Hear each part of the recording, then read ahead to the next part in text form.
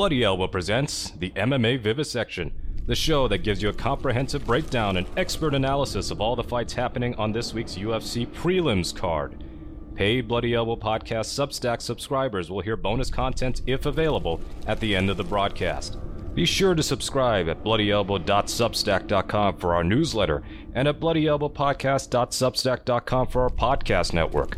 Follow us on Twitter at Bloody Elbow, Facebook at facebook.com/bloodyelbowblog, and as always on bloodyelbow.com. Thanks for listening. Here are your hosts, Bloody Elbow fight analysts Zane Simon and Connor Rebush. Hey everybody, welcome back to the MMA Vivisection with me, Zane Simon, my co-host, as always, Connor Rebush. We're here once again talking about UFC 293 going down at the Kudos. The Kudos Bank. That's not even Australian, is it?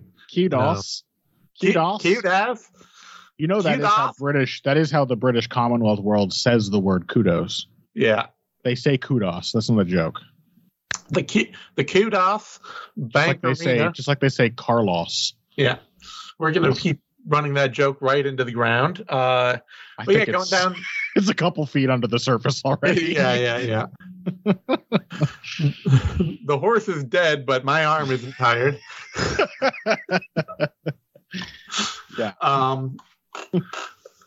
But yeah, going down in Sydney, Australia this weekend, highlighted or headlined by a middleweight title fight between Israel Adesanya and Sean Strickland. We're talking about the prelims right now, though, which there are a couple highlights on here. Yeah. But they very much also continue the theme that the last two fights on the main card had, which is, wait, which one of these guys is supposed to win? Mm-hmm. You know. The only thing that distinguishes these prelims from most other prelims is that there are a variety of Antipodean gentlemen on them. That's a fancy way of saying Australia and New Zealand, Zane. You like that? Yeah. I did like that. Yeah, it's fine. It's honestly the thing is with the prelims, I almost feel positively about them because they don't really stand out from the bottom half of the main card. Yeah. In terms of poor quality. Ulberg Daun Jung is a much better fight than Pedro Cali. Absolutely. Much better. And I like Malarkey McDessie, which is coming up. And is much better than Tafa Lane. Yeah. Even Jenkins Mariscal is better than Tafa Lane, if we're being real. Mm-hmm. So could be worse. Could be worse. But let's talk about this Ulberg Jung fight because I have been pleasantly surprised by Carlos Ulberg. I mean, he's still the potential for the meltdown is still there. Yes, it is. We still have not really seen a full fight that is not. We have not seen the actual midpoint between Charant and Nzechukwu. Yeah. Which we need to see, where there's like the oh my god, I threw everything in 2 minutes and melted down completely and then lost, or the I did nothing for 3 rounds and won a very boring fight. We need that midpoint of I managed my output for 3 rounds and did well, and we have not seen that yet. No, we have not. It is a bit of the Tyson Pedro problem with Ulberg because, I mean, first of all, I'll say he does just look like he's a better striker than Tyson Pedro. Much better.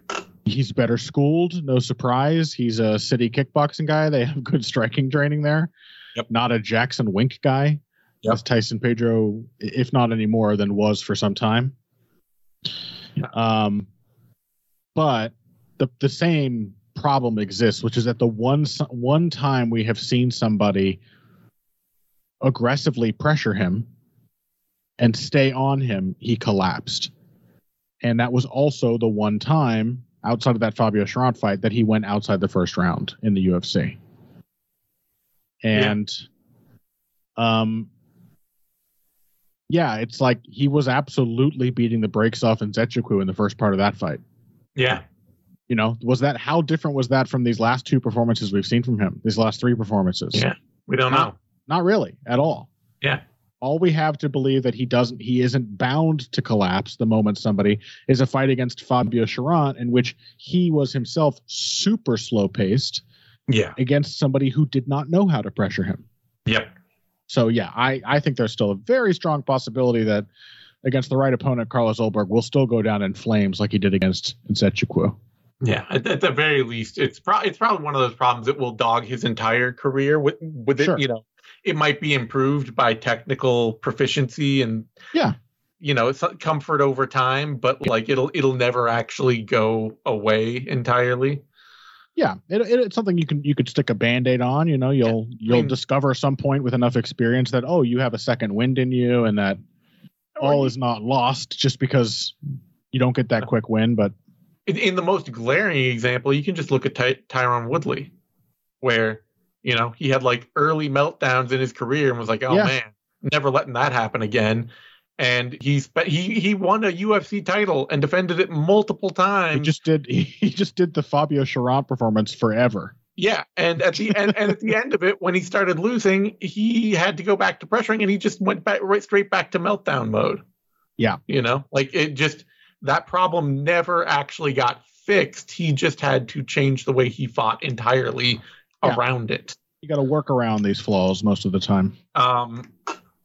That said, I'm still positively impressed by Carlos Ulberg. I really liked the way against Igor Potieria, he just drew him onto strikes.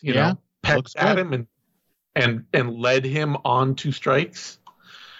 I thought that was great, and I have not at all been impressed by Da-Un Jung. Yeah, who seems like he is in his own crisis mode right now. Where he got knocked out for the first time in his whole career by Dustin Jacoby. And his follow-up solution was to try and out-wrestle Devin Clark. Yeah. He did not have the confidence to just win a striking battle. Say what you will about Carlos Ulberg, his solution to the problem he encountered, the prospect loss problem he encountered against Nsetchukwu, was still a striking solution. It still involved the thing he's actually good at. Yeah. What's the difference? He didn't try to go completely out of his wheelhouse. That to me is always a really bad sign. When somebody who you have never seen looking to control a fight with wrestling at all just goes desperate for that, and not even against somebody like you, against Devin Clark. Yeah, somebody just jab him up. Yeah, there was no game plan in the entire world that should have involved trying to out wrestle Devin Clark, whose whole thing is that he wrestles and he still fights hard when he's really tired. That's like Devin Clark's whole thing. You're 4 inches taller than him. Yeah. And you're a striker who has a jab and a straight right hand. Just box him up. Yep. Very strange decision making and a very bad sign. And the big thing here with this fight, I could see maybe, Carlos Ulberg does not have Devin Clark's wrestling defense. So it could very well be. Maybe it'll work this time. It might, I think there is actually a fight where Da-Un Jung, I believe, he got 8 takedowns against William Knight. Why does he go against these little short beef machines? And that's when he thinks he's got to wrestle. It doesn't make any sense. Right? What is the thought? So maybe this isn't him going down in flames. Maybe this is just a thing he does. It might just be a thing he does. It's very strange, though. But yeah, it's very strange. It might work here, but if his thing is that he does it against short guys, then Carlos Ulberg is not going to give him that chance. No, and same height, similar reach. Yeah. The big thing to me too, though, is that I really don't think Da-Un Jung's style is built for him to be the man coming forward. Yeah. His striking game is a very pot shot and counterpunch style. Yeah. And when he's the guy coming forward, he gets a lot more reckless, a lot less defensively sound. Yeah. And he makes worse decisions. Yep. Ulberg can counter. He's got decent footwork off the back foot. But also, if Don Jung concedes space, if he tries to draw Ulberg in, he's going to have one major problem in the form of Carlos Ulberg is a better kicker. Exactly. That's going to be a huge problem. Ulberg just has a distinct range weapon that Don Jung really doesn't. Yep. And so therefore doesn't have to overcommit, doesn't have to reach and let his head drop into the pocket. Don Jung is going to have to come to him to hit him with counters. Yeah, I don't know. I don't trust either of these guys particularly, but Don Jung himself, he again, like, just because Ulberg collapsed against Nzechukwu, first of all, I don't think he'll do that again. Like, I don't think he will. I think he learned his lesson there. He's not going to go completely nuts early. And while these last few fights have all been first round finishes, they have been controlled. Yeah, they have. Methodical first round finishes. Mm-hmm. And then there's the fact that unlike somebody like Tyson Pedro against, say, Modestas Bukauskas, it was compounded by Nzechukwu taking the fight to him when he started to tire. Yeah. That was one of Nzechukwu's more... Did you hear that whistle when I said Nzechukwu? That was strange. That was one of Nzechukwu's more swarming, hyper-aggressive performances. That's how he came back into that fight and really broke Ulberg. Ulberg didn't just fall apart completely of his own volition. No. And or of his own doing. Also has to be noted, he did totally beat Nzechukwu's ass. Absolutely, yeah. For as long as his gas tank held up, it was a completely one-sided shit kicking. He beat his ass. He beat his ass too much. Yeah, he beat his ass too much. I don't know that Don Jung has it in him to take that kind of beating. Maybe not. Still, I don't think Ulberg should do it. I like the rate of ass beating he's been delivering in his last few fights. I think that does suggest he's taken some of the right lessons away. I think so too, and I we can't bank on it because we haven't seen it all. Right. But the way that Ulberg's game is set up right now appears to be he's set up as a trap. He's creating his style to be a trap, where it's I throw low kicks, I throw jabs, I fight off the back foot, I frustrate you. You have to come to me. I spring the trap. Yeah. You know what actually really, really caught on to me for me watching him this time? I bet that Carlos Ulberg has spent years of his life at this point being Alex Pereira in camp for Israel Adesanya. Could be. That flashing left hook. That is his favorite counter by a long shot. And to I was a comical extent in the Sharon fight. It's all the only idea he had. But yeah, you might be onto something. I think this man has been molded to be Israel Adesanya's Alex Pereira clone. Yeah. And much like Pereira in that way, the game is set up to be a trap. Yeah. And it may be a trap that, like, we may feel like, oh, maybe it's still a bit of a fragile trap. Maybe it's still a bit of a one-dimensional game at times. Mm-hmm. But it is a very thorough idea. It is a very, it is a complete way of fighting.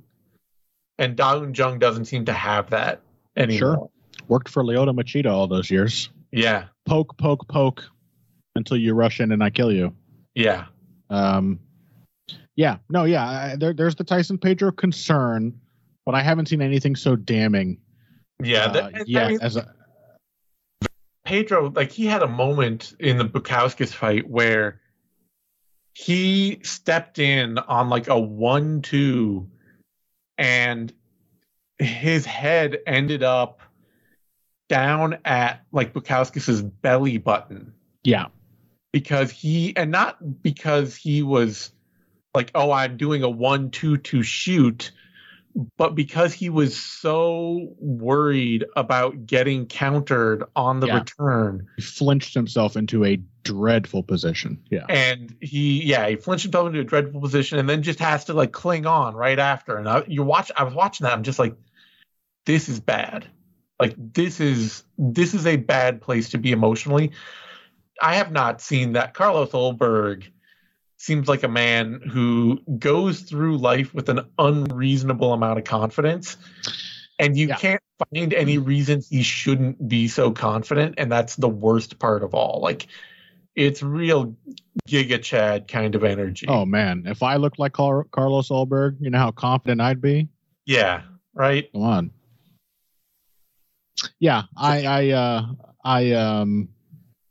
still have faith that Carlos Olberg, and again, it was like I said, it was the Nzechukwu fight was a bad sign, but it was also Nzechukwu just as much taking that win from him as it was Olberg destroying himself, and it was probably a much needed ego check that he came in there way too confident. He came in there thinking that Nzechukwu couldn't hurt him, that he couldn't possibly win this fight. Yeah, and he thought even more than that he was going to get him out of there easily and quickly. And you can understand why, because he was hitting him an awful lot. Yeah, right from the get-go, and then he overcompensated against Charant. And lately, yes, he's been getting quick finishes, but they have not been rushed finishes. Yep. And he's not been doing too much. They have kind of dropped into his lap. Yeah. So I still need to see. That hard fight will come again. It will. Of course. But nothing indicates that he is out there suiciding himself without help. Yeah. Odds on the bout. Olberg is a pretty solid favorite here. Opened at minus 276, is currently minus 261. Daun Jung opened at plus 237, currently plus 225. I'm also fascinated if it is actually been like corrected now after 3 or 4 years in the UFC, where several websites now just have him listed as Daun Jung instead of Daun Jung. Mm-hmm. Like it's Fight Odds has him that way now. Tapology has him that way now. Although they don't have it. Tapology still has Daun Jung, but Fight Odds has Daun Jung and one other. The stats the UFC stats database has him as Daun Jung now too. But the UFC.com like visual stuff all still has him as Daun Jung. I didn't listen to what you were saying. I just started doing a Google image search for Carlos Olberg. Yeah. I'm about to make a fan cam. I'm very jealous of this man's looks. Right? It's just not. It's not fair. He better turn out to be bad at fighting. Right. It's too much for one man to have. Yeah. Or at the if he comes out some point in the next year or something and has some impromptu moment where he can sing or something, I'm gonna be really. Oh my god! Mad. He better not be able to sing. He just has a soulful. He sounds like Usher. No, absolutely not. I will not allow that. Yeah. All right. Let's get to our featherweight bout. Jack Jenkins, Chepe Mariscal. And this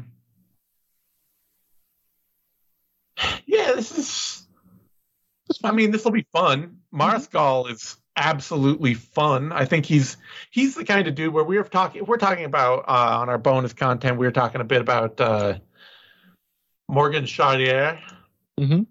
I would say Chepe Mariscal is also a dude who's gotten to the UFC at just the right moment. And just the right moment for him can win a couple fights there. Yeah, he's one of the other guys that we were enjoying getting an influx of a couple years ago. This guy knows how he fights. Has paid his dues regionally. Mm-hmm. Probably should not get a shot in the UFC off his record, but he's willing to step up on short notice.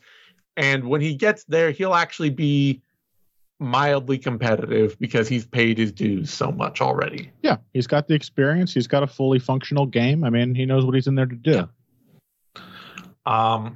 But absolutely a not that athletic, wild brawler who survives on toughness and aggression and, oh, you think you'll hurt me? No, I'll hurt you style of fighting.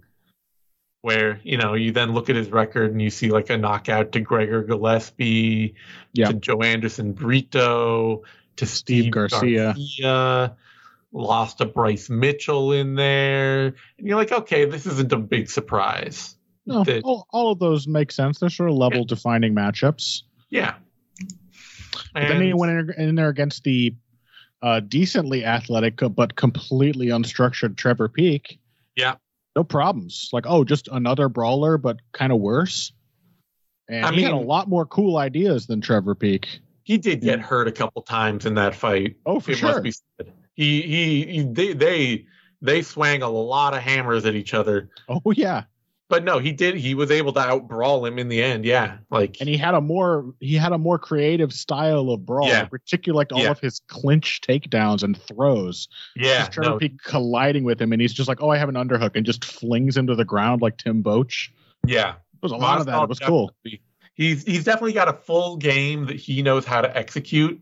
Yeah, that all works alongside him brawling. Yeah, and that's fun. He's a lot of fun.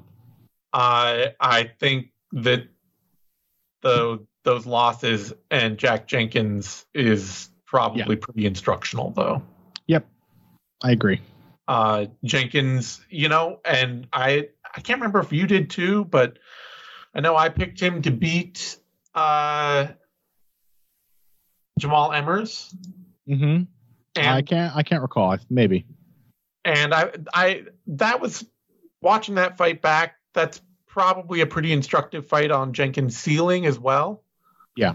Where he really does depend a lot on people getting hurt by the incredibly painful things he does. Yeah. And Emmers, he's a tough dude. Mm-hmm. And he's a tough dude that knows how to fight well.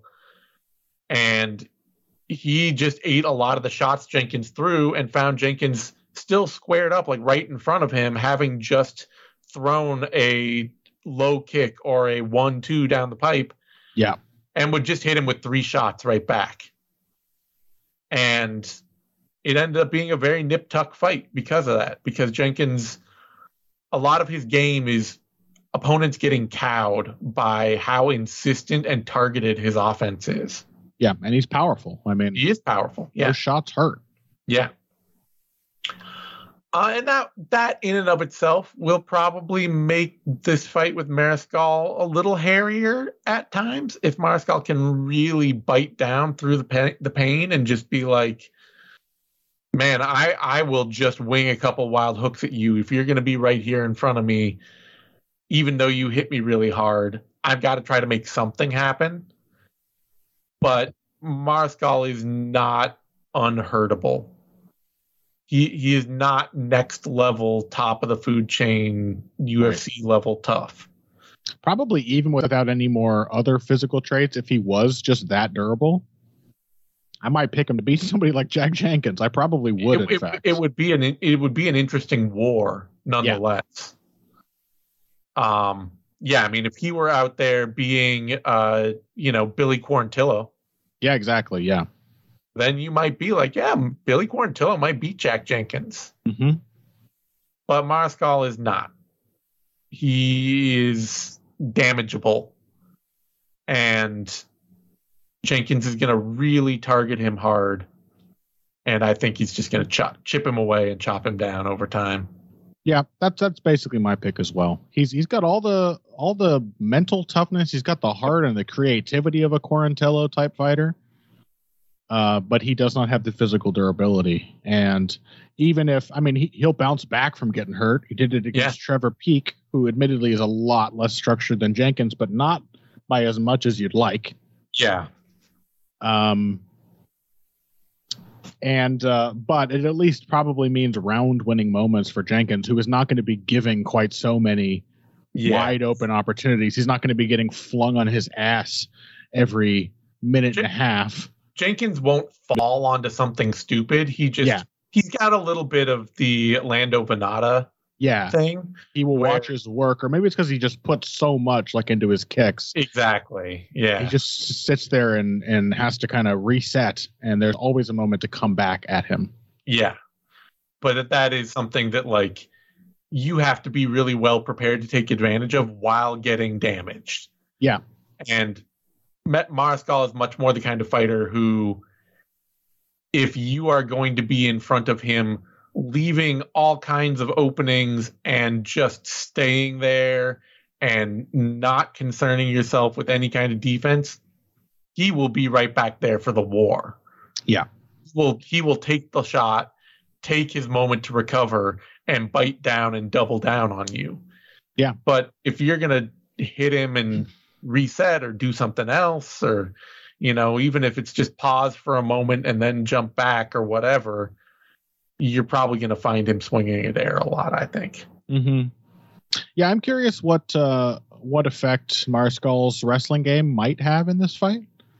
Yeah, Jenkins is an interesting case in that he's got a really great top game, but he is just as likely to cede a wrestling advantage as he is to take one. Yeah, exactly what I was going to say. Like he looks really strong on top, seems to have just great balance. That powerful striking is a huge advantage when he's on top.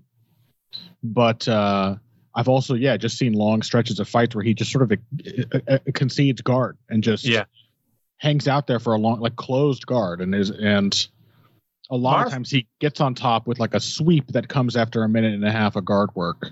Mariscal's game is not controlling on top, though. No, he's going to catch you in the transition is his idea. Yeah. And keep the momentum going. But the takedowns might be there, and who knows? I mean, there's maybe an opportunity for him to bank some time or maybe catch a submission. I mean, I'll say this much. If he's going to take you down in guard and Jenkins isn't going to be insistent on getting back up right away, doesn't necessarily have to be a control-oriented fighter to bank some time or possibly land some good strikes. Yeah. So it's an interesting X factor. I think it was a major X factor in that Trevor Peek fight for Mariscal was his just nonstop willingness to take the fight into other phases. Yeah, well, and with Trevor Peek is just sort of thing like if you're always taking a fight to Trevor Peek, you're always going to find him making a mistake. No, absolutely. But I do like that. Mariscal is he's an all-terrain brawler. He is. No question. That's what makes his game especially fun to watch. He's not just slugging hooks. He is always looking for an opportunity to try something on you in an exchange. So I like it I'm not feeling like they need to like rush Jenkins. I'm perfectly okay with this matchup. Yeah, it is fun though too. Did you see the Jack Jenkins, that video of him floating around recently? No. There's a great little clip out there on Twitter that's making the rounds of him talking about one of before his Contender Series fight. Some fan emailed him or sent him a message. It was like, hey, this guy you're about to fight, the only fight he lost, he got a super bad cut over one of his eyes. And I bet you could make that happen again. Uh-huh. And then Jenkins, like in the fight, got on top of the guy and was like, I'm going to start hitting him with the elbows in that eye. And the guy's eye split open. And so he was like, yeah, shout out to that guy for like telling me. And I was just like, of course I was thinking about it. It's like, I got to do that. Interesting. Yeah. It's just a fun little highlight of that fan's life. Yeah. Yeah. It's a fun little, like, fighter getting a little information and actually really making use of it kind of thing. Mm-hmm. But yeah, I like both these guys. I like both their games. Jenkins is much more likely, I think, to scrape up against the edges of the top 10 with his style. It's a very controlled, very damage oriented style, and he's got the physicality. Mariscal, he's going to be there to be maybe not even a mid card action fighter, but for as long as he's in the UFC, all of his fights will probably be fun. Yeah, I think we need fighters like Chepe Mariscal. We do, absolutely. He's a lot of fun, Yeah, he's the kind of dude that I think that the Contender Series should really be made for. Yeah, you got top prospects, just sign the top prospects. Yeah, but guys like him floating around out there in the world who are just hard working fighters who have put in like a decade and are just trying to get a shot in the big show. Like, give them the tryout. Yeah, I'm with you.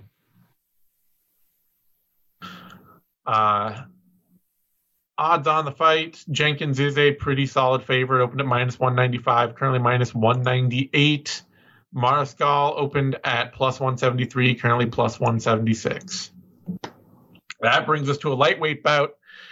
Jamie Malarkey, John McDessie. And still here, damn it. Yeah, I cannot, honestly. John McDessie's tenure is kind of amazing. He's a legend, man. Like, I'm actually let me see. He has never missed an entire calendar year of fighting. And he's been fighting since 2008. Like, he's a fighter you think of like, oh, his longevity is because he's gotten injured and had to take a lot of time off and stuff like that. You know, he's fought 26 times. It's not a ton, but it's not nothing. But you actually go back and look at the numbers. Even if he's only fighting once a year, as he has for the past 5-6 years, he's still fighting once every year. Yeah. And I would say that the real story with John McDessie and very likely the key to his longevity, well, there may be two. He hasn't been cutting a lot of weight. He's famously very, very tiny for the division, more so than ever. Yeah. Because everyone else is cutting massive amounts of weight now. But the other thing is, like, he is genuinely one of those fighters who's probably still around operating at this level because he has not been soaking up tons of damage all his career. Yeah. He is a very defensively minded fighter. Yep.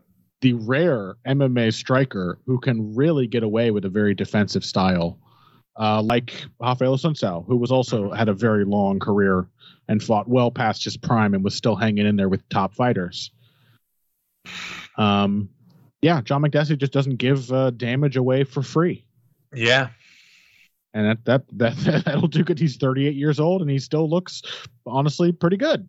Yeah, it's amazing, honestly. Of all the dudes, like, I remember seeing him way back in the day, you know, when he lost to like Dennis Hallman. Yeah. And thinking like, it's kind of tragic because John McDessie's got a fun technical style, but he's a short man who fights like a long man. Yeah. You know? Well, hey, look who the featherweight champion is. Yeah. There's room for that style. There is room for that style. And the thing is, like, he's always hit the kind of problems that style means over the years. He's had the troubles and the setbacks. But man, is he just stuck with it. It's a really good testament to do the things you're good at. Absolutely. And just like find what you're comfortable with and stick with it and keep working on it year after year. And just, don't try to be I've got to prove I can do everything guy. Yeah. Yeah, and it has always been a testament to the genuine value of good technique. Yeah. The guy's got a system. He works off of his jab. He moves his feet. He takes angles away from his opponent while keeping a threat on them. Yep. He's always ready to leverage his defense into immediate counters.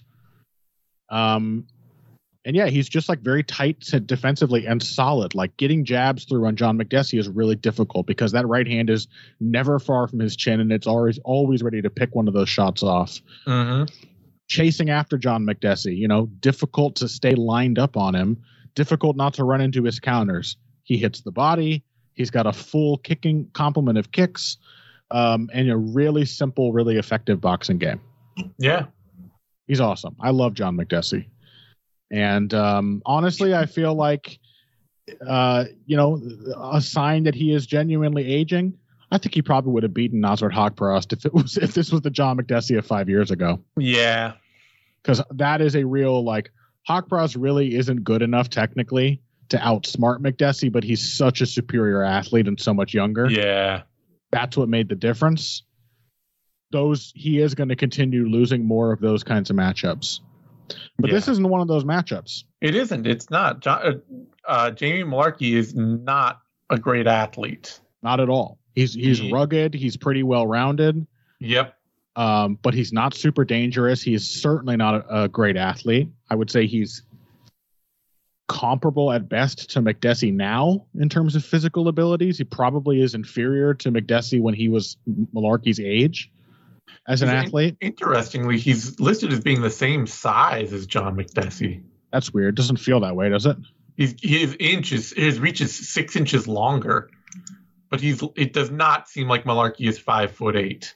Yeah. I'll tell you what, I have no doubts that McDessie is going to feel like the longer-armed puncher for much of this matchup because the man has a dynamite jab. He's an excellent positional striker. This makes much more sense. On the UFC fight stats page, he's listed at 6 foot. Okay, he's got to be taller than McDessie. That's what I thought he was. I thought he was pretty big, actually, and 6 foot reads much more of the reality. Yeah, McDessie's 5'8", a 5'8" lightweight in this day and age. Yeah, he's so small compared to modern lightweights. Yeah, but I'm gonna pick him. Yeah, I don't see how Malarkey really puts a ton of pressure on McDessie. I don't see how he does a lot of damage to him. I mean, that's always the concern, is that people just, McDessie's old. You land a big shot on him, you maybe steal the round, steal the fight. Without those possibilities, like is Malarkey's wrestling going to be his edge here? That's the thing I'm worrying about. Because Malarkey, he is a fighter who, I don't even know that he's like a great game planner or anything. But he tends to, he's kind of a guy who has to do everything in order to do one thing. Even when he's winning doing one thing, as was the case in his, which fight was that?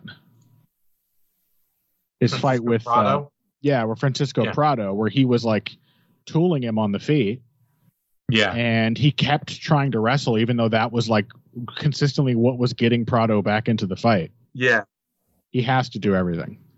But he does do a good job of asserting himself on opponents. Even, with the exception of really lengthy guys who can take away his reach, or who can just, there's Brad Riddell too. That would be like if McDessie were younger and more powerful, Brad Riddell would be my big worry, where Malarkey basically just got relegated to having the same stand-up exchange over and over and over, where he was always a step behind it. And it could happen here. I kind of expect it to happen. You talk about somebody being long enough to negate his reach. What about somebody being skilled enough to negate his reach? It could just be that. McDessie has a better long-range boxing game than many of the guys that have done that to Malarkey, despite the fact that he's only 5'8". It's true. I just think at some point that Malarkey will probably start getting in some takedowns and do enough that I think the other thing is that I just think that McDessie at this point is getting into maybe a little of the hyper low output, to the point that he's not, even if Malarkey can't catch up to him a lot out at range, he's not going to do a lot to Malarkey at range either. Yeah, he clearly will. He does a lot more if you force a fight on him, as Ignacio Bahamondes did. That was a super high output fight from McDessie. That was only one fight ago. It was. It's true. But Bahamondes was all over him the whole time. He had to. Yeah. Keep the punches going to keep him off. And I'm going to pick McDessie. I want to pick McDessie. I'm going to pick Malarkey. Really? I just think traitor. I think he's going to be able to. I think that the striking output between them on the feet will be low enough that the takedowns and control that Malarkey will insist upon will matter enough to steal the fight. I don't necessarily see Malarkey getting a lot of takedowns. He'll go for them. Maybe he won't. And McDessie has always been a very strong defensive wrestler, size disadvantage and all. He's sometimes been a very strong defensive wrestler. He's had 85% takedown defense. Okay, yeah, that's fair. What are fights where somebody has? I mean, Haqparast found the takedowns, but he was busting up McDessie's eye. You can't think of many fights where somebody has beaten McDessie with wrestling, can you? Like I say, I remember the that Hallman fight always sticks out in my mind, but that was like a decade ago. Yeah. And Alan Patrick took him down twice while he, kind of a mediocre stretch man. Yeah, not for long. No, not for long. It's very difficult to control McDessie. It was a fight that McDessie lost. Yeah, he shouldn't have. I know he shouldn't have, but I can easily see that kind of fight happening. Sure. Oh, for sure. But I'm not going to pick a guy to lose a bad decision, which is what that Patrick fight was. But I will. I'll pick Malarkey to just kind of hang in there and make this fight grimy enough without McDessie getting any really singular offense off to take the away rounds, even when you're like, yeah, I think he was actually landing the better strikes. Okay. So your pick is that Malarkey will win a fight that he shouldn't. Yeah. All right. Yeah. Fair enough. That's essentially the argument I'm willing to make. Yeah.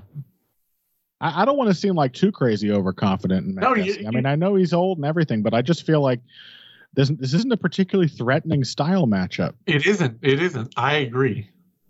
I think, you roll back the clock and maybe this will be the Bahamondes fight again. Yeah. But, well, and McDessie is perfectly capable of getting a round stealing moment or two himself. I mean, McDessie is not an inconsiderable puncher. He's very accurate. It's just, I think that he's getting probably, I am taking a gut pick that fight we saw with Haqparast, like you said, is a sign the age might be catching up to him. For sure. He is going to age more and more in the Josh Berkman way of not necessarily getting less durable, not even necessarily more injured, but getting to a point where he just doesn't pull the trigger. Getting too picky. Yeah. Yeah, it could happen. Malarkey opened at -179. He's currently at -252. McDessie opened at +160, currently +218.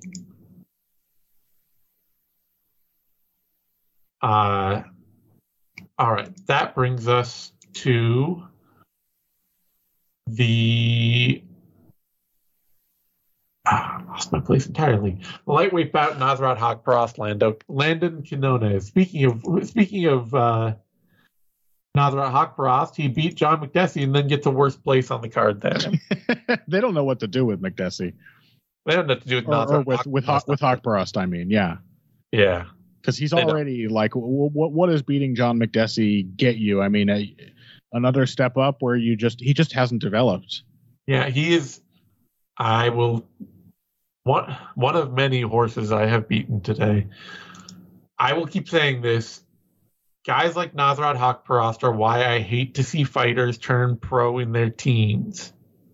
Mm-hmm. You get locked in to a lot of early tendencies and early stylistic choices without getting a lot of the elite level training that a pro combat sports career in another combat sport might have held. Had you gone and competed as a pro grappler into your 20s, or a collegiate wrestler, or a kickboxer, or what have you, you get a lot of MMA skill training that locks you into a limited version of MMA skills pretty young.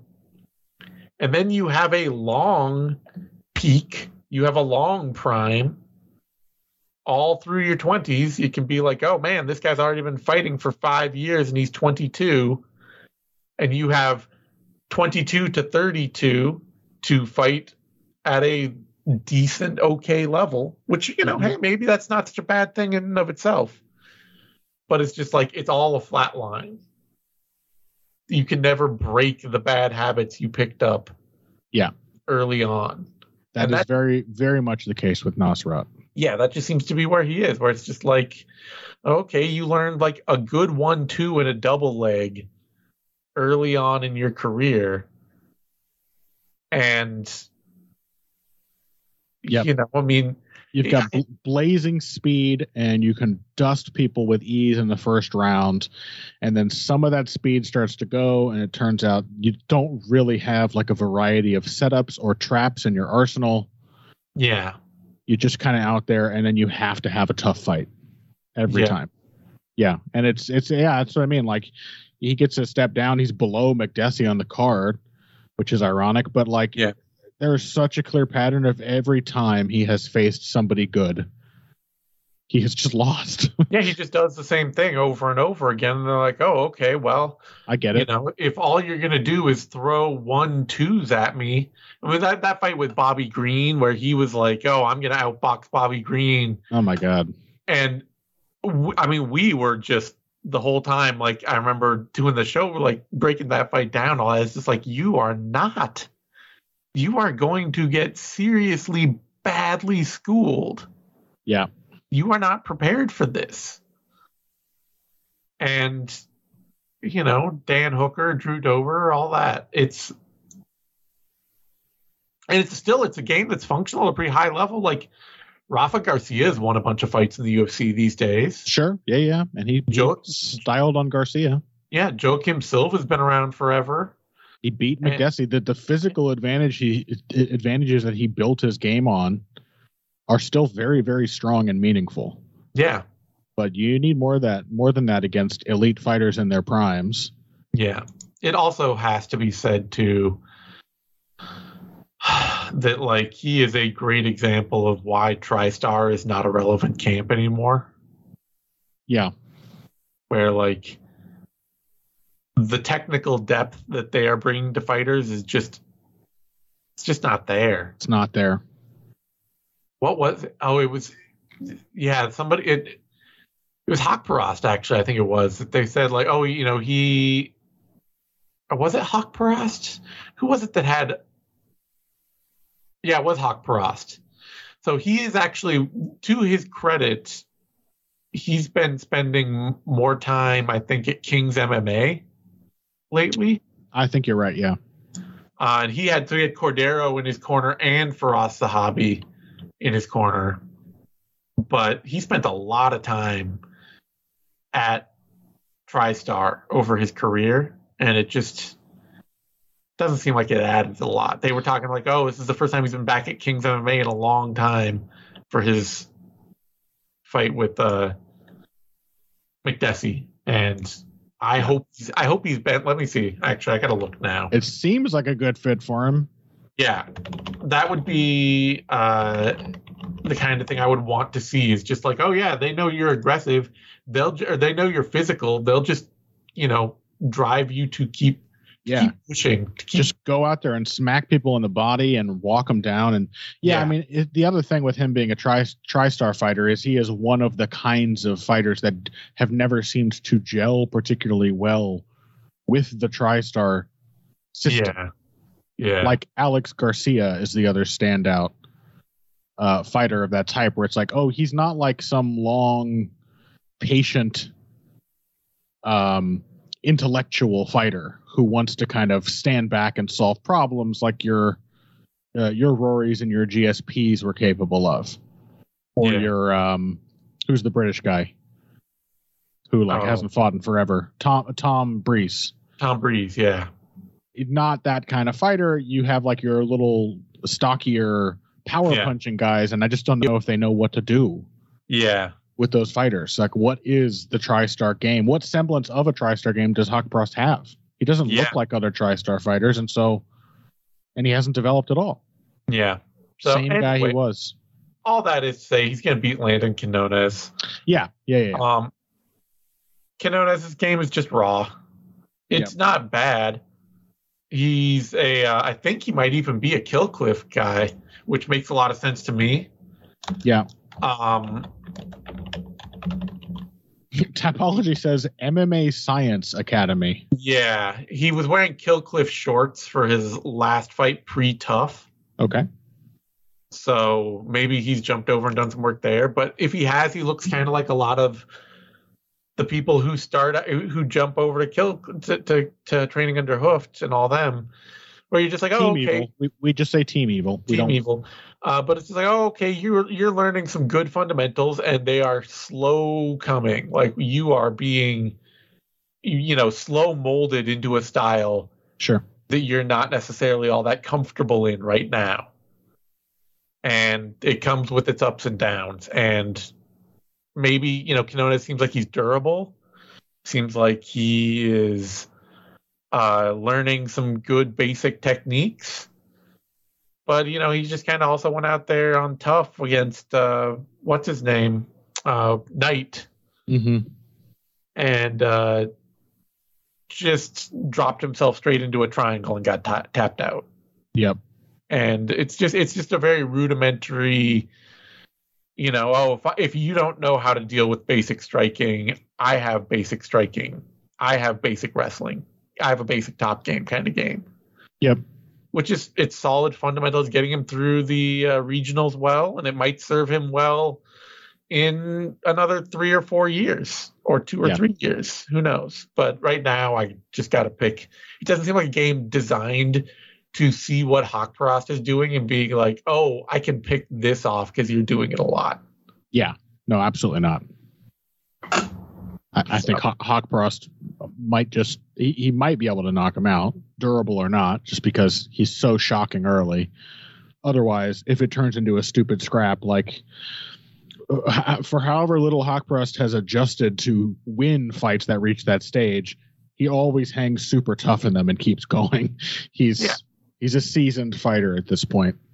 Yeah, he can have the Rafa Garcia fight, or the Alexander Munoz fight, or the Mark Diakese fight, where you're just like, oh yeah, the other guy's a good athlete and doing some right things, but you're just faster and you stick to a good idea.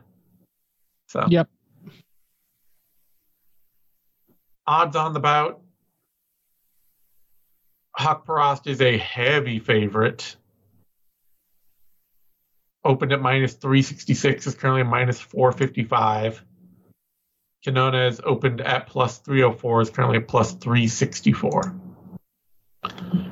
That brings us to a welterweight fight. Mike Mateta, or Blood Diamond. I was like, who the hell is Mike Mateta? Yeah. I think at this point he actually calls himself Mike Diamond. Oh.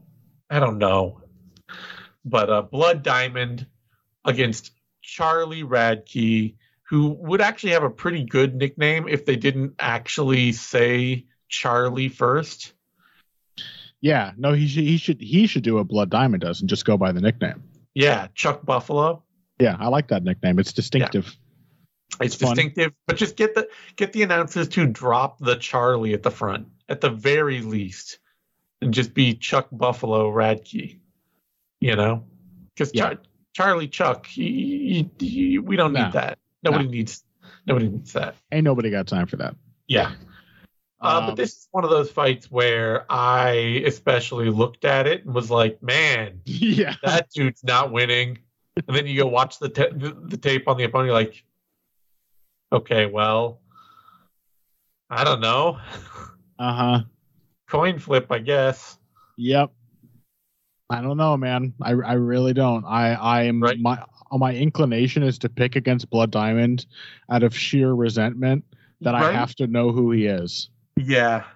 That for some reason, with his goofy ass nickname, he showed up and it seemed for just a minute everyone was talking about him.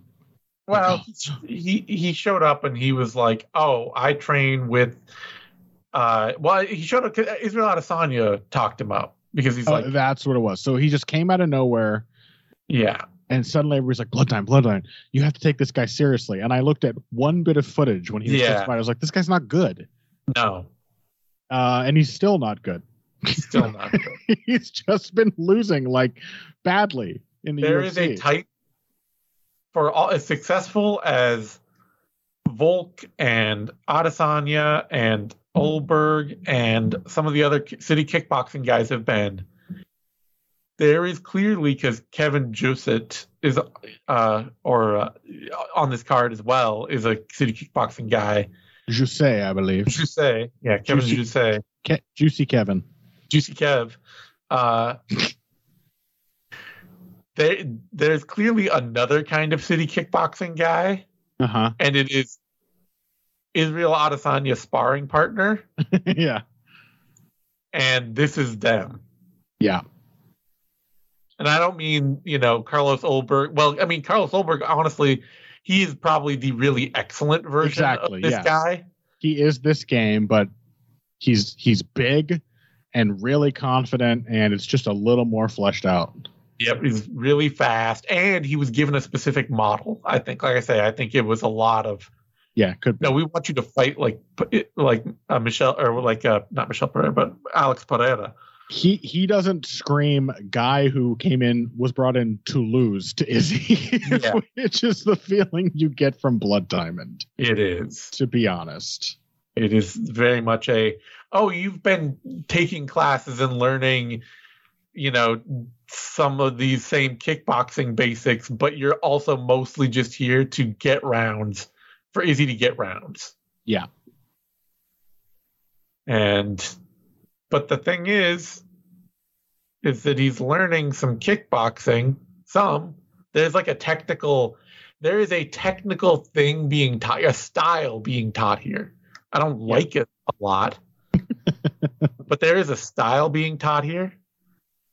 And he's fighting a man in Charlie Radke who absolutely refuses to wrestle because wrestling is for cowards. I've seen some fights where he wrestles. I've seen some fights where he grapples because he ends up in a grappling exchange and ends up being like, oh, well, I guess I can take your back because we're scrambling already. And or he'll push somebody over. I've seen him push somebody over. He shot for takedowns in his fight with Justin Montalvo is the guy's name. Granted, he lost that fight, but yeah. If he's shooting, it seems like it's because he's been like absolutely forced at gunpoint. He's definitely a fighter who, given his own way, would just like to be brawling with somebody. Yeah. And that is worrisome because not anything like great about the way he brawls. No, there isn't. He's reasonably comfortable doing it. Like I'll give him credit for that. It's not like he's in there panic brawling all the time, but he does have, outside of the wild exchanges, a pretty slow paced, kind of ponderous game at range. And then I don't know. Both these guys suck. Right? I just don't know. Whatever. I'll take Radke. I don't think Blood Diamond's very good. He's not. He is not at all. He's just like, he has like one layer where it's a kickboxing style, and then he's just like, doesn't have punching mechanics. No. Like he can't throw an uppercut with leverage, like, and it's like he falls off balance when he misses a kick, like every time. It's just not like coordinated. No, he really does seem like it's like if like Stretch Armstrong was on like Electric Football, Yeah. It's just like wiggling. It's just like the limbs just kind of go in different places. Yeah. And he probably will end up grappling with Radke, whether Radke wants to take it there or not. Yeah. Because he just like falls into people. I'm going to take Radke. I think Radke is a decent enough puncher. He's comfortable in a stupid, ugly fight. And I probably give him a grappling advantage if the fight. Yeah, he definitely has a grappling advantage over Blood Diamond, no question. Yeah. If he finds himself there, he's an MMA Masters fighter, Radke. Yeah, and it just makes a lot of sense. It does. We've talked so much about that camp being a camp where it's all about answering questions and never asking them. Yep, that makes a lot of sense. Where it's like, oh yeah, if somebody takes Charlie Radke down, he can scramble all right and like get to their back and do some like fun grappling. But if they don't, he's just gonna like wade in and throw one punch at a time and wait until somebody does something to him that he has to try to respond to and fight his way out of. Yeah.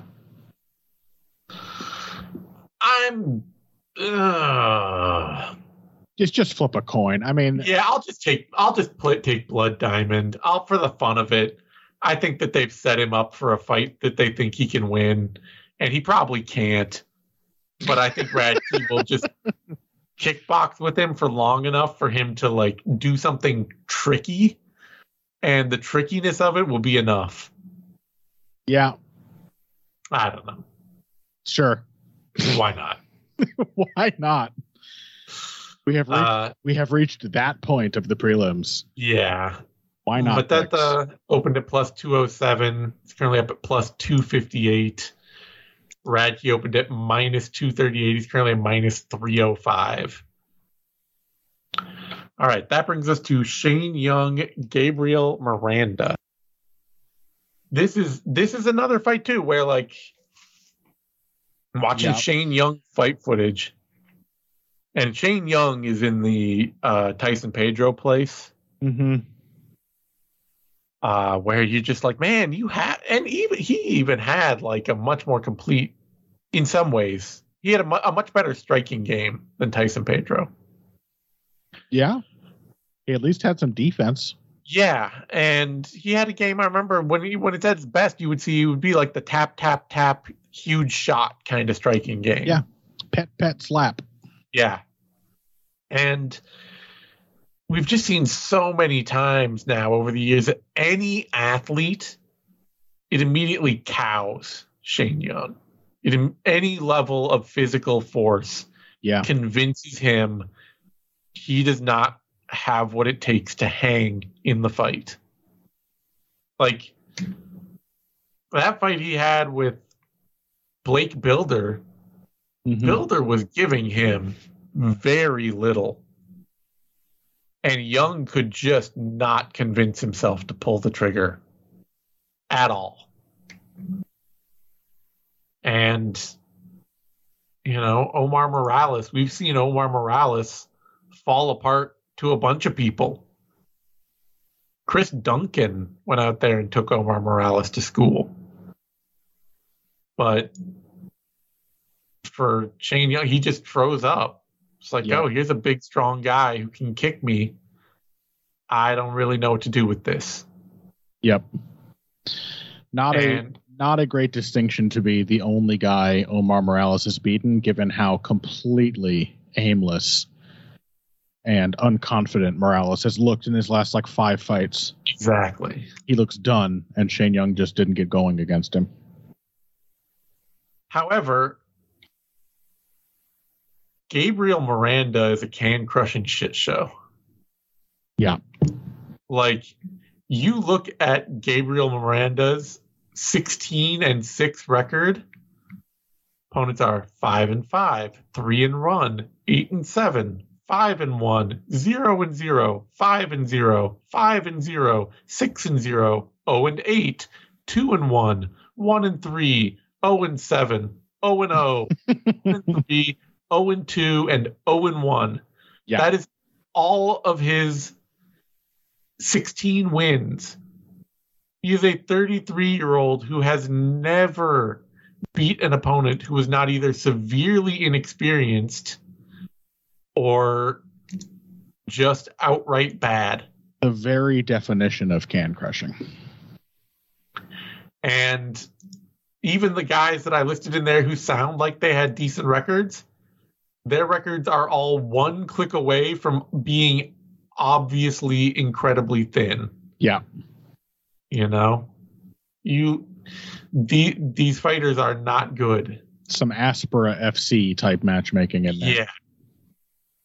And every time he's taken a step up against any kind of quality opponent, he has lost. And you watch his fight he had with Benoit Saint-Denis. Obviously, Benoit Saint-Denis already much better than we thought he was. Yeah. But it becomes really clear what's going on with Gabriel Miranda. He rushes people, throws power, falls into the clinch, jumps on submissions immediately, and then pulls guard. He is Brazilian Derek Minner. Yeah. And I've got to pick Shane Young to win that fight. This feels to me like the Turkali thing, where it's just like, yeah, okay, you're at a confidence loss. This is a man who will only provide you confidence. Not immediately. I mean, that is the concern. Like, but Shane Young has never been. He got knocked out by Ludovic Klein, but I don't think Gabriel Miranda can do that. He's never been submitted. Yeah. And Gabriel Miranda is going to fall on him and pull guard.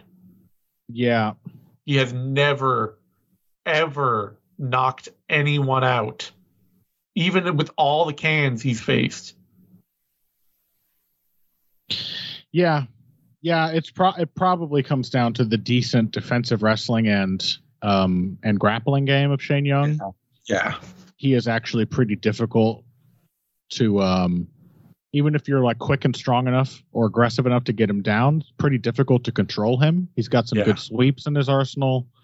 He can get back to his feet well and drag you into a clinch. And Miranda just his record is just fake. Like it is. I don't know how the UFC keeps getting fooled by these guys into signing them. Like this has also happened a lot more recently. Like, are the matchmakers literally just looking at people's records on paper, like one glance, and like, okay. Yeah, I think they've just been in some desperate straits for low cost fighters, and they're just when it's that kind of time, they're looking at, okay, we are offering you a bargain basement contract, and you have a record that looks okay, and you're willing to take it. Yeah, fine. I mean, the UFC shouldn't be signing guys like Gabriel Miranda, in my opinion. No, I guess these are, to me, Gabriel Miranda is, he's in the same boat as Chepe Mariscal for me, where, I mean, I'm much happier to see Mariscal here. Absolutely. But like those two should have fought on the Contender Series. And I would to prove that Mariscal's better. Prove that Mariscal's better. And then you put Mariscal in the UFC. Yeah, I would have been fine with that. I mean, Mariscal's record is real, warts and all. He's got a real record against a bunch of real fighters. I suppose I'll take Shane Young too. He has not looked promising, but Gabriel Miranda does not look close to as good as the guys that have been beating Shane Young. Yeah, and we've seen, even in the bad run for Young, while this is all being proved, he still beat Austin Arnett and Rolando D. Sure. So show up as a mediocre athlete without an assertive game of your own. Yeah. Shane Young can still find himself in those fights. Yeah, or even where it's assertive. Probably exactly the wrong kind of game to think. Yeah. To rely on against Young. Yeah, so I got to take Young here, but it is one of the, like I said, these are fights where I'm looking at one guy and be like, oh man, no. And then you look at the other person, you're like, okay, well. Maybe. Yep. Young opened at minus 147. He's currently at minus 156. Miranda opened at plus 132. He's currently plus 140. All right. Sure, whatever. That brings us to a welterweight bout. Kevin Juicy K. JK. We're just JK. JK. Versus Kiefer Crosby, who sounds I just keep thinking Doug Crosby, but is otherwise the most like 90s ass TV star name I've ever heard. Yeah. For a random Irish dude. Nickname Big Daddy. That sounds like the network sitcom he was the co-star of. Yeah. Yeah, as you said before, Jusset is another of the sort of the gamma class. Yeah. city I'm honestly just gonna start calling him White Diamond because like he literally just fights like Blood Diamond. Yeah. In every way. Yeah, I kind of like his game a little better. But I think he maybe is like worse physically. Yeah. Than Blood Diamond. He's a little more like defensively minded. Wouldn't be hard. Right. So he does have a little more of like, he's trying to do what Carlos Ulberg is out there doing. Yeah. Yeah. He's trying to be patient. He's trying to pick shots off and counter. He's just not very like fast or anything. Yeah. Yeah. But I think he's more conscientious than Blood Diamond while being perhaps physically inferior. Yeah. I kind of have this. It really was like seeing those two back to back. You're really like, oh, okay. Yeah. This is fundamentally some of what City Kickboxing is doing. Yeah. And I wouldn't say I think Jusset is a better look for them than Blood Diamond. I don't know what Blood Diamond literally looks to me like he's super inexperienced too, to be fair to the guy. Yeah. He should not be fighting in the UFC, but he just looks like a guy who was brought in to lose to Izzy. He does. Jusset looks like a guy who probably physically just does not have it to be a top fighter of anything close to a top fighter, but his game makes sense. Yeah. He doesn't look like a bad look for the coaching at that camp. Sure. In the way that Blood Diamond might. But I kind of have the feeling he's going to get trucked by Kiefer Crosby. You know, the thing with Kiefer Crosby is that he really looks like that should happen. But did you watch that fight he had with Charlie Leary?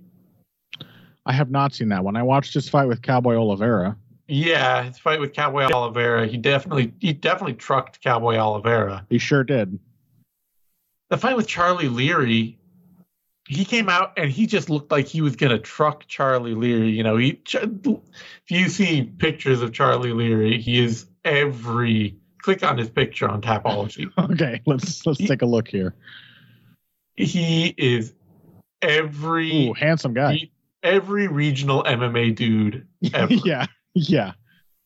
And he looked like he was going to truck Charlie Leary. And Charlie Leary just sat down in front of him and sat on a jab and got trounced for a couple of minutes. But he just sat on the jab and the occasional counter long enough that Leary just started walking into them and getting himself hurt. Yeah. And he really only has like one setting of brawl inside and not the greatest chin to do that with.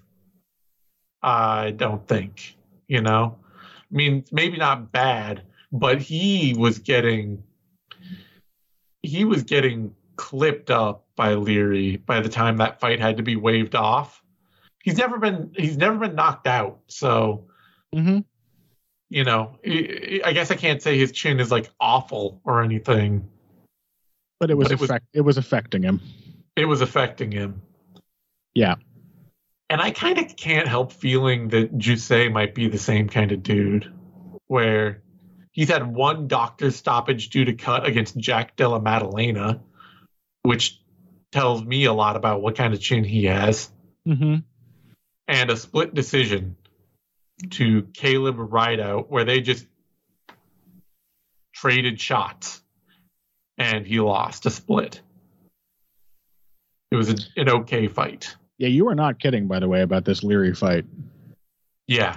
For all the willingness to go in there and brawl with a guy like Cowboy Oliveira, who was just swinging hooks with him. Yeah. He is like scared of Leary's jab. Yeah. Like, ow, I keep running into it. What am I supposed to do? And by the end of the round, it's just like, okay, this is actually a big problem.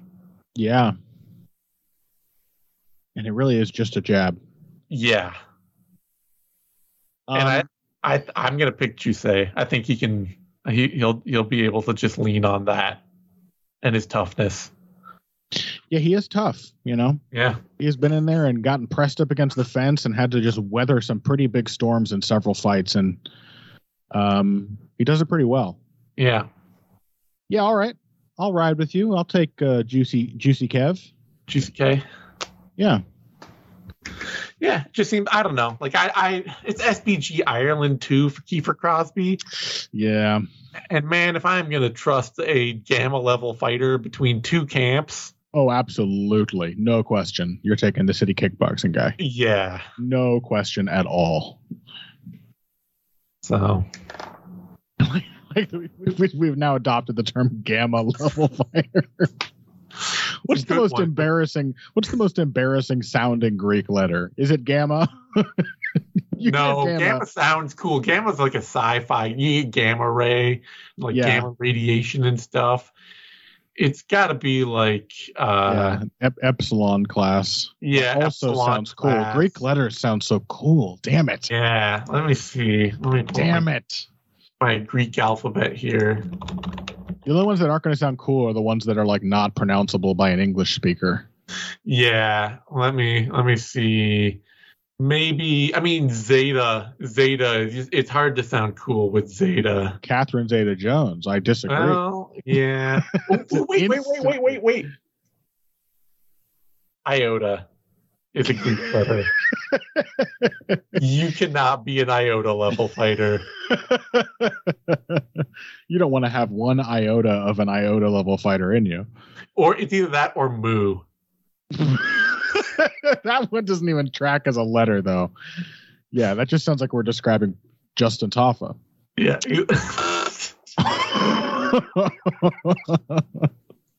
Mu level fighter. A Mu level fighter. Iota. He's an iota level. Yeah. Iota level city kickboxing versus iota. I guess there is Sigma out there. People have been using that. He could be a Sigma level fighter. Unclear which, with all the layers of irony, whether that is a compliment or an insult at this point. Yeah.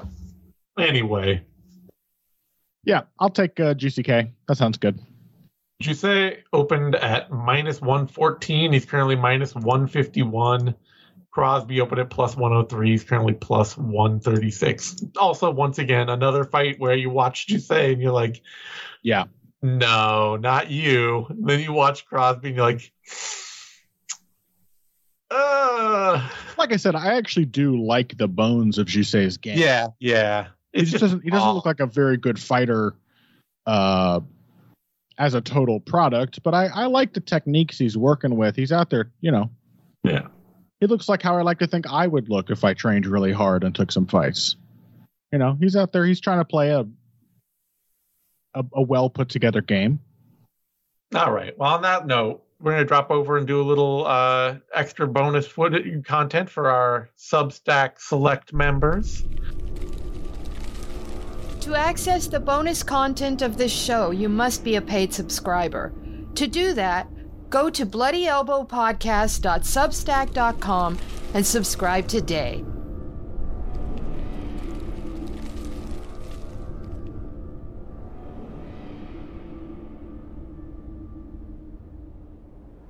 Thank you for tuning in to this Bloody Elbow podcast production. Subscribe at bloodyelbowpodcast.substack.com. Give us your email and receive notifications when your favorite shows drop straight into your inbox. We're also found on a wide variety of podcast outlets.